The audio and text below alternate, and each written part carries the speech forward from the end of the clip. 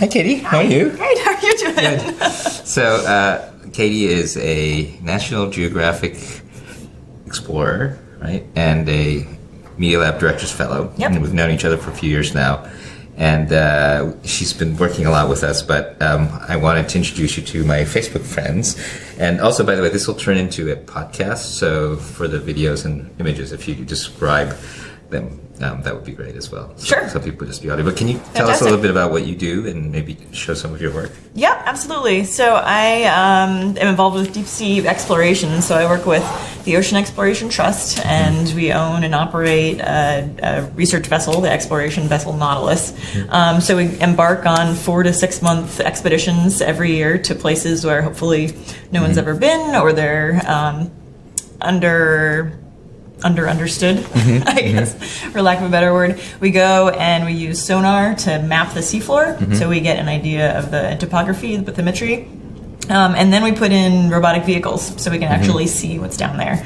So using video, environmental sensors, picking up samples, all these sorts of things, so we can try to start to understand the deep sea that is so totally unexplored. And throughout that process, we also share what we're doing with a big public audience. So we have, a satellite antenna on board. We're able to send that video live from the seafloor and audio of the scientists who are on the ship and the engineers and students as well back to shore, so anybody can follow along with us, just like this, but 24/7. Yeah. No, it's really cool, and you interact with your audience too sometimes, don't you? We do, yeah. So one of the images. Are you able to bring up images? That's Nautilus Live is one of them. So this is a screenshot of our website, Nautilus Live. Relatively real time. And you'll react to them as well, right? I mean, yeah. We see them when we're on board, and people are constantly asking, what are you doing? What'd you have for lunch? What have you found today? Where are you going next? To all sorts of crazy questions. Yeah. I mean, it sort of reminded me of like talking to astronauts or something like that, right? Yeah, it's very similar to that. So we have a team of about 1, 2, 3, 4, 5, 6, like 8 people when the vehicles are in the water. Somebody's saying there's a sound problem. Hello? Oh, no, it's going. It sounds like it's going. Yeah. Tell us if you have sound problems. But okay. Anyway. So yeah, when we're on watch, when the vehicles are in the water, we have about 8 people who are in a confined place and able to answer questions about the technology or the science or really anything that we're doing. So it's really exciting to be able to share what we're doing in real time, because otherwise, traditionally, scientists would go out to sea and come home with a hard drive, and nobody else would be able to ever see it. So it's a really great way to, kids who are in Idaho or Iowa who have never seen the ocean before are able to explore along with us. So it's really, really exciting. And that sort of reaching out to kids is a big part of your mission, right? It's a huge part of our mission, absolutely, and very, very important, I think. Because I've talked about this before at the Media Lab too, but I feel like the original moonshot really was about kids in Iowa getting excited about rockets, but these days it feels like we're not connecting. If you look at the engagement, and you've got Silicon Which is Valley, amazing, given how many technologies exist to connect people. Yeah, and it's like it doesn't feel like we're sharing, because there was this amazing optimism with the original moonshot, but I don't feel like we have. And everybody felt like they were part of the team. Yeah. And oceanography historically hasn't been like that. It's been a scientist, and traditionally his team would go out on a boat and go do their thing and come back and analyze their data, and maybe a few years later a paper would be published. So what we're doing is really transforming ocean science now, finally. These technologies are starting to be installed on other research vessels, so it's really exciting for people to actually be able to share what they're doing now, but doing it in a coordinated way that really brings people along, I think, is the challenge, rather than just having one-off things here and there. I think, and that's what's amazing about the internet and communications, right? Because explorers used to be about, you go off for years and you come back and you write a book. And you tell your tales. Yeah. But now it's like we're there, and so for me, a lot of we talk about virtual reality and all this other stuff, but to me it's just having the sort of the point of view of the person who's there, and I find, and this is why I'm excited about Facebook Live is a very different connection to something that's actually happening, and one of my, of all the fake news, one of the things that really kind of gutted me was all of the fake space station video feeds that people were putting onto Facebook. So people were just watching. You would see like hundreds of thousands of people watching old footage. As if it were live, because it says live NASA, and they were like hearting it, and you were like, oh my gosh, and people, I wrote a thing about it, but it was like, it's because it's so, but it's interesting because it's like, at what point is it like live and not live? There's one of my friends was a producer, and he actually I think that did the first live telecast of the Pope doing Mass. This was a while ago, right? And he was the producer of Live Aid, and and there was a discussion about whether people who were receiving a transmission of it, were they getting blessed as well? And what if there was a delay, or what if it was a rerun, or what if it was a video, or what if it was pirated? At what point do you disconnect from the authenticity of the real thing? But anyway, but the point being, I think Facebook was saying, people will much more likely to watch a video to the end if it's live, and I think there's a certain. Well, there's obviously if you're interactive, but there's real engagement, and to be able to be the engagement is a really important part. I think there's another vessel, the Okeanos Explorer, which is a federal ship. They also have the live streaming from their vehicles on the bottom, but they don't have that same level of engagement with people on board answering questions from the public. And we get a lot of feedback about that for all sorts of reasons. NOAA can't do the same thing that we do, but I think that that's really key for Nautilus and for being able to make people feel like they're a part of the team. Rather than just sort of voyeurs looking in on other people doing their work. But you actually also bring people to be part of your team, right? I mean, oh, absolutely. Yeah, we have internship programs primarily for undergrad and graduate students in engineering and science and video and filmmaking who come along, and they're also not standing by and watching. They're definitely in the thick of it and working alongside us. And we had some of our kids working. You did? Right. Yes. Yeah. We had a great project this past summer where a few students came out with us. One of the projects is... can we try pulling up? Can we pull up you heard the comment that the audio didn't work on this. Okay. Which one? Hygroscape topside. Yes. So this is Jifei and Chinyi, and they were working on a project which I believe didn't originally have a marine sort of application, but through a little workshop that we did last year, they got excited about applying this way to create structures that are sort of self-folding and unfolding, so that you can potentially use them for marine habitat restoration. So they got excited about applying this to the marine environment, and they built their structure. This is them on the ship on deck.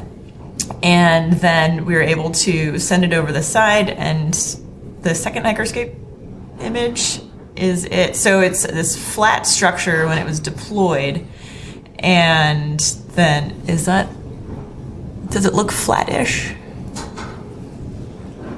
Maybe it's the one right before that. That one, yeah.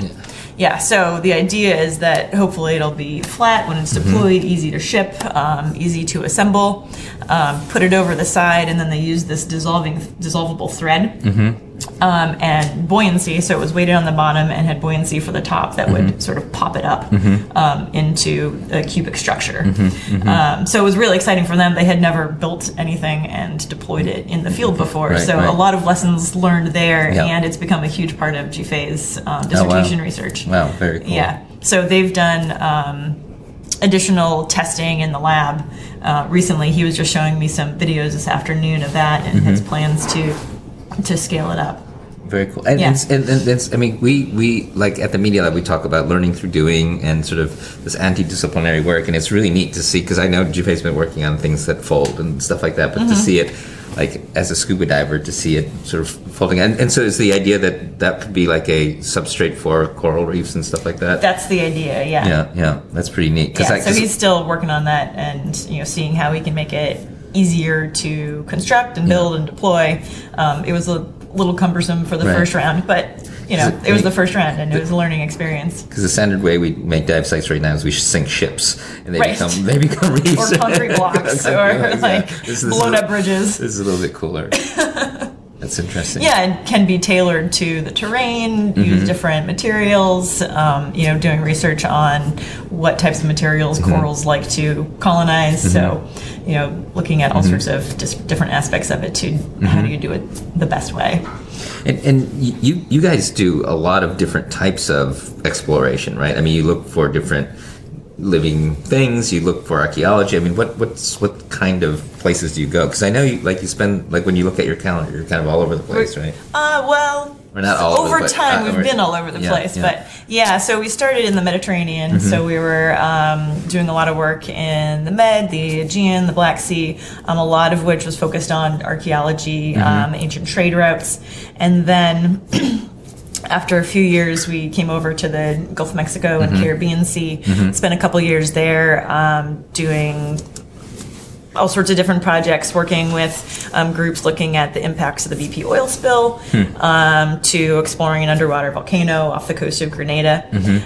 We like to call ourselves equal opportunity explorers because a lot of times you don't know what you're going to find, so you really need to you might be find prepared. A new creature while you're looking for pottery. Exactly. Yeah. Oh, yeah, very much so. When one of our projects, the one off of Grenada, Kikumjini volcano, we, in the multi-beam, the bathymetry map, it looked like there had been an avalanche sometime in the geologic past. There's this big deposit. So we went to take a look at it. And we thought it was just going to be this, big pile of mud, and we'd collect some of it and bring it home. And so we actually had a National Geographic film crew on board for like a month before, but they were scheduled to get off, and we were like, this is going to be the most boring dive, don't worry about it. And then it turned out to be a brand new ecosystem that was never known before. There were mussels down there that were like 14 inches long. They were massive. So it turned out to be like the most exciting dive of the field season. So you really never know.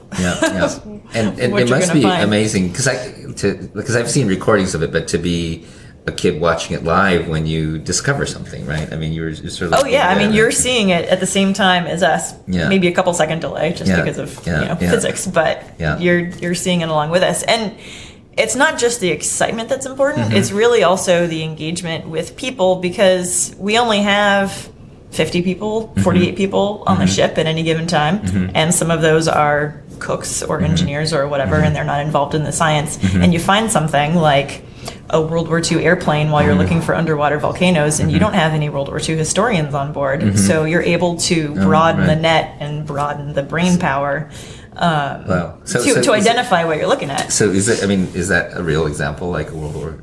It is. Aircraft? I don't think I have a video of that one right now. But it was we were looking for underwater volcanoes off of Italy, and we came across an Italian plane that had been shot down in the Battle of Pantelleria. Turns out, but none of us knew that. But there were people on shore who were watching, and they said, "Oh, hey, that's probably this." And you looked it up, and sure enough, one or two planes had been shot down in that particular battle. And so do you have regulars that kind of check in when they know you're going to be going someplace that they know about? And yeah, we've definitely had regulars over the course of the 8 years we've been doing this. From retired submariners to kids who will check in the morning before they go to school, and check in after school and say, "Hey guys, what did you do?" And it's really gives me kind of shivers. And have any of these kids, like, do you see this changing the trajectory of any of these kids? Do you think? I mean, that's the goal, hope, right? Yeah, that's the hope. Unfortunately, just because of the nature of what we do with broadcasting to anyone on the internet, we don't really have a good idea of demographics of who's watching, but we definitely get a lot of feedback from teachers, from parents saying, "Thank you so much, my son, daughter has never seen anything like this. You answered their question. They're so excited. They want to learn more." And that's really the goal. Right. And it's also. I mean, I love space, and we love space here, and I think it's really interesting and important. But oceans are so important, right? Whether we're talking about climate, whether we're talking about food, we're talking about history, and I think it is economy, and I think it really is this, this sort of, this explorer kind of character that you have to be in order to sort of get into that, and also just the type of school you have to end up at in order to become a marine biologist, or sort of it is a fairly elite's not the right word, but it's a very sort of narrow community right now. It's quite a narrow community, but one of the things that we really try to do is to highlight the people that are coming on board and what their backgrounds are, and to show that at any given time we maybe have 3 PhDs on board, but we have all sorts of other people who do all sorts of other things, and so it's not just the one hero goes out and does the exploring and comes back and tells their stories. It's really a team effort, and you need everybody from the cooks to the engineers to the videographers. I mean, for us, so we were. I'm a scuba instructor, and so I hang out and go to. When I travel, I go and visit the local scuba shops. And one of the most interesting things was for me, sort of switching to conservation stuff. I mean, shark finning, and it was really interesting because you can wag your finger at some other culture and tell them to stop doing something, but they don't really care. Right. But there was a whole movement of scuba divers who were Chinese, and Singaporean who stopped, and it's a delicacy for like weddings and stuff. They just stopped eating shark fin because they had gone diving with sharks and they realized how beautiful and amazing they are. And so kind of the activism and sort of activism through participation, either directly or maybe through this. I mean, I think for thinking about protecting oceans, it seems like a tremendously great way to engage. Absolutely. I mean, not everybody is going to be able to, go explore in the deep blue sea. And so you have to find a way to bring it to people. Otherwise, they're never going to know about it. And if you don't know about it, how can you care about it? There's a question, any experience observing climate change? Have you? Not really directly. The nature of what we do is we try to go to places that have never been explored before. So a lot of times there's no baseline information and we're collecting it for the first time. So from there, then you can So next time around you'll... Right, exactly. That said, we have done a few projects in underwater volcanoes. Kekumgeni, I mentioned. Another one is Colombo, which is in Greece. And inside those volcanoes, there's a lot of carbon dioxide coming up out of the seafloor. And I think there's a Colombo video. And one of the big deals with climate change is the human input of carbon dioxide into the atmosphere and therefore into the oceans. And so these areas, these volcanoes where you have these bubbles of carbon dioxide, almost 100% carbon dioxide coming up, are like a little lab for potentially studying climate change, because you have this very, very acidic water that doesn't support any fish. There's just bacteria growing on it. So you basically see what's going to be like in the future. If it gets that bad. Unlikely to get that bad, but it's a sort of end member to what we have now, and what a pH of 4 looks like. So what's, I mean, it's probably hard to answer, but what do you think is the most interesting or weird thing you've discovered? Interesting or weird thing? There's so many. I really loved being in the Mediterranean and looking for ancient shipwrecks and trying to identify, where people would have gone. Do you find treasure? Treasure in the knowledge sense. I mean, we're not picking up like gold doubloons or anything. Or if you did, you wouldn't be telling. I guess people are watching. So. No, we work very closely with archaeologists in all of the countries in which we were working, and the majority of wrecks that we found were typically 500, 1,000, a couple thousand years old, and so these would have been carrying clay vessels or amphora that would have carried oil or wine or fish sauce or whatever. So they're really like the tractor trailers of the ancient world. They're just carrying commodities from one place to another, and people from one place to another. So any champagne? We don't know. Interesting. But you do take samples and pick things out, In some right? cases, typically with the archaeology, we don't. But Okay. in certain cases, we And do. to if we're identify working life with sometimes, right? To identify life, definitely, yeah. We collect biological samples and geological samples on a regular basis. It's the archaeology that, depending on where you're working and what you're looking at, can be much more sensitive. So we're I think I saw a video of you guys finding some round purple thing or something. You were trying to figure out what it the was. purple orb. Yeah. That was very popular this summer. So what was The that? jury's still out on that. We don't know. So you just saw this round purple thing. It was this round purple thing, and we collected it, and so it's at, I believe... So you have it and you still don't know what it is? It's gone to experts Wow. to try and figure That's out so what weird. exactly it is. There were a couple of competing hypotheses Really? on what it was. So And where was it? this How was deep? off of California, in like the Channel Islands area. And how deep was it? I don't know. Okay. But was it deep sea or was it sort of not? Well, shallow for us is 50 meters. So Okay. That's okay. So it's so it's for deeper a than scuba the average. diver, average. it's deeper. Yeah. Yeah. How deep do you go? We can go 4,000 meters. Wow. So like Wow, 13,000 feet is wow. the deepest that we can go. Okay, so you- and that's 4,000 meters is the average depth of the ocean. So we can cover a pretty good That's area. amazing. Although now we're in the Pacific, it's a Right. deeper ocean basin. So Right. So what haven't you done that you're gonna do or you plan to do next? what haven't we done? Well, there's still so much left to explore, and it's hard to say what we're going to find when we really don't know. It's out there. Getting out into the Western Pacific, which is really the hotspot for biodiversity and a train wreck in terms Do of you do a lot of geology. So microbial collection as well? we do some, and we've actually gotten involved with a couple of scientists at NOAA who sent out an eDNA sampler. So it's this environmental DNA. They basically pump water through a filter and then sequence whatever is there. And even if there aren't organisms there, there's still substances that like come off of fish and all sorts of other things that you can see what is living in the water column. It's really exciting. Wow. That's fascinating. And just the how, what do they call them, how the ships have just moved these microbial systems around. I mean, we had it with seeds and stuff like that. But just kind of understanding the impact and that whole the ability to sequence genes is going to be really such an interesting new sensor into what's going on. It definitely is, and it's just getting started now, really. Yeah. So that's exciting. That's exciting. And then, so you're now. Are you actually on the boat all summer, and then you just come to shore? At the end No, of not the all season? summer. We have we have probably 300 people coming and going from the ship over the course of a field season. I see. So it just depends on what the project is when I'm out there. I used to be at sea for about 2 months a year, but have a little girl now, so that's nice. tapered back a bit. I was so disappointed that I couldn't go out with you guys when you were out in Well, we're going to California. have to do it again then, We're huh? gonna do it, yeah. Do you allow scuba diving off your boats? Do you do? We don't currently, but we've talked about it. Okay. So it may be Right. possible in the future.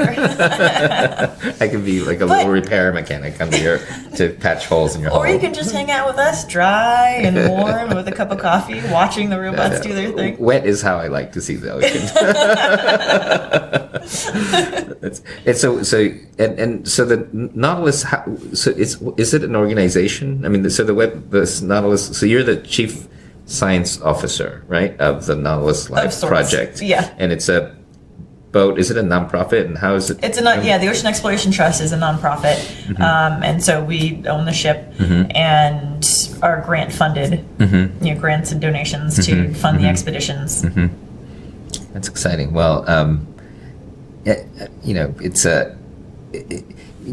to me. So at the meal, we talk about projects, peers, passion, and play, and we feel that learning through doing and is really the interest-driven learning. At least is the kind of learning that we focus on. And I think that if to me at least the ocean is just such an engaging place, and you have so many platforms where you can bring science and technology and learning, and There's so many possibilities. It is really exciting. Did you see Finland announced that they're going to be doing for some of their schools now? They're getting rid of all of the different disciplines, and you learn just by picking a project that you want to do, and then you learn your math and your science and your geography, say, by learning the history of World War II or whatever, and it's all project based. And so it'd be pretty neat if we could imagine a future where, you know, you were one of the projects that kids, you know, all over the world could join, and then they would learn about all these things. I mean, I think that's really, to me, the future of education is sort of really putting what you're learning into context, right? Yeah. Not just doing math problems or memorizing keywords. Mm-hmm. The other thing, when I was teaching diving in Dubai, I used to teach these junior high kids, and the teacher would drop off these kids, and they once was like, those two kids are problem kids, watch out for them. But they would be the ones that were the most excited about diving, because you're like, oh, we're going to be in this sea in a few hours, and so you got to learn Boyle's Law, you got to learn this.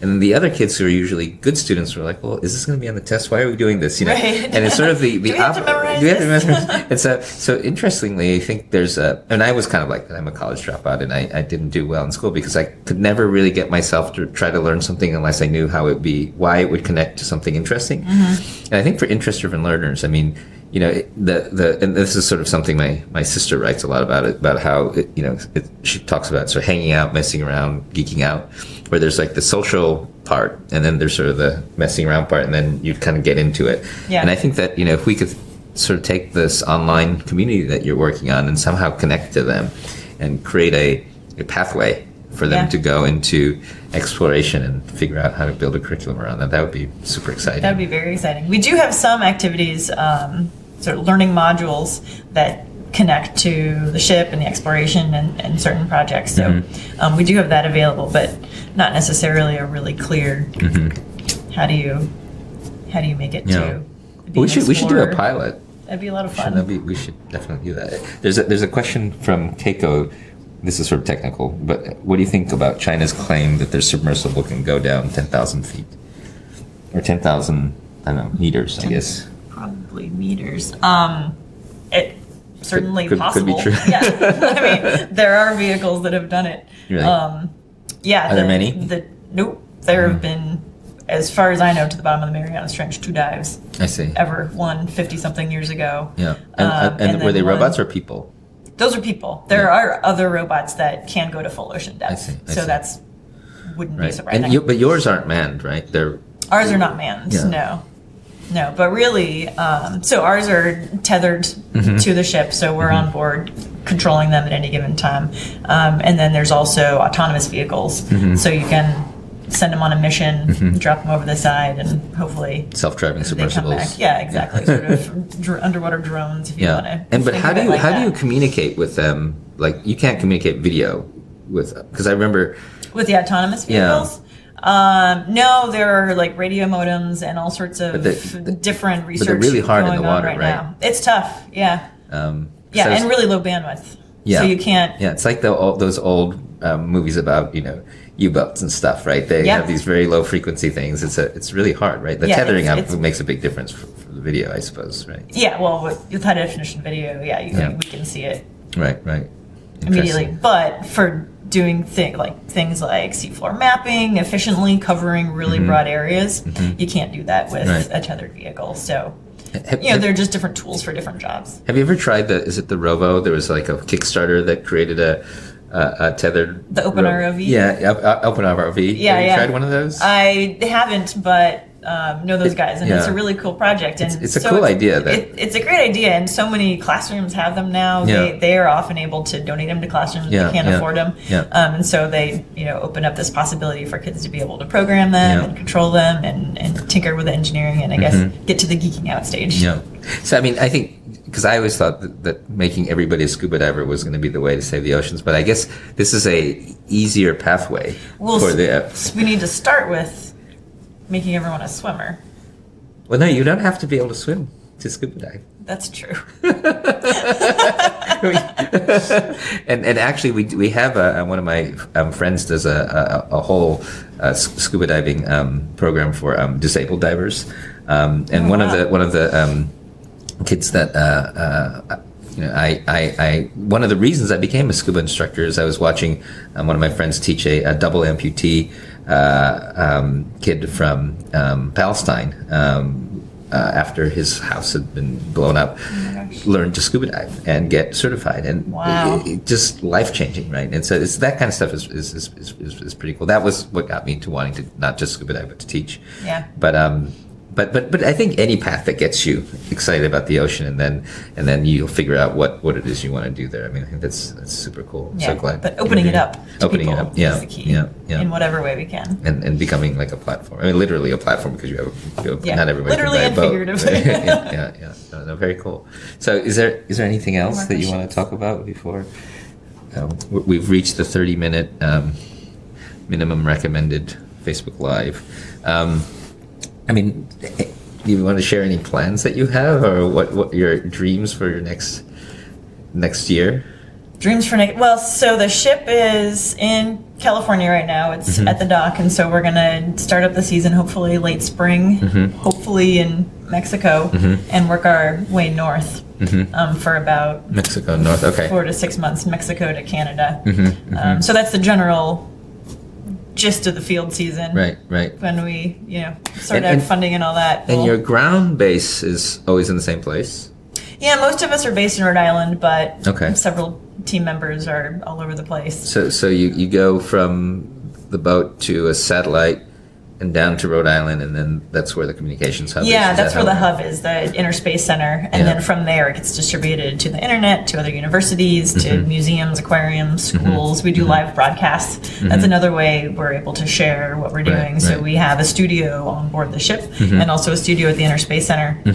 So we're able to broadcast live from the ship and do a more one-on-one Q&A rather than just the sort of broadcasting to the internet. It's more. And if I see this ship near somewhere I am, can I flag you down? I guess it's hard to get out to the ship, I suppose, once you're out. Yeah, we're offshore, so you're not just gonna swim up to it. Yeah. Although I was at the beach in San Diego, I was in La Jolla once a couple years ago when the ship was working in La Jolla Canyon. So it was funny to be sitting on the beach with my family and see the Nautilus right offshore. That's very funny. Yeah, that's very cool. And definitely think that these collaborations that we did at the Media Lab were awesome, and so hopefully we can turn this into sort of a broader thing. And I'd love to talk to you more about how to try to do some piloting with some kids to make this into and measure sort of the way we can do a learning program. So that'd be fantastic. I'd love that. Cool. All right. Thanks, Katy. Great. Thank you for having me. Bye-bye.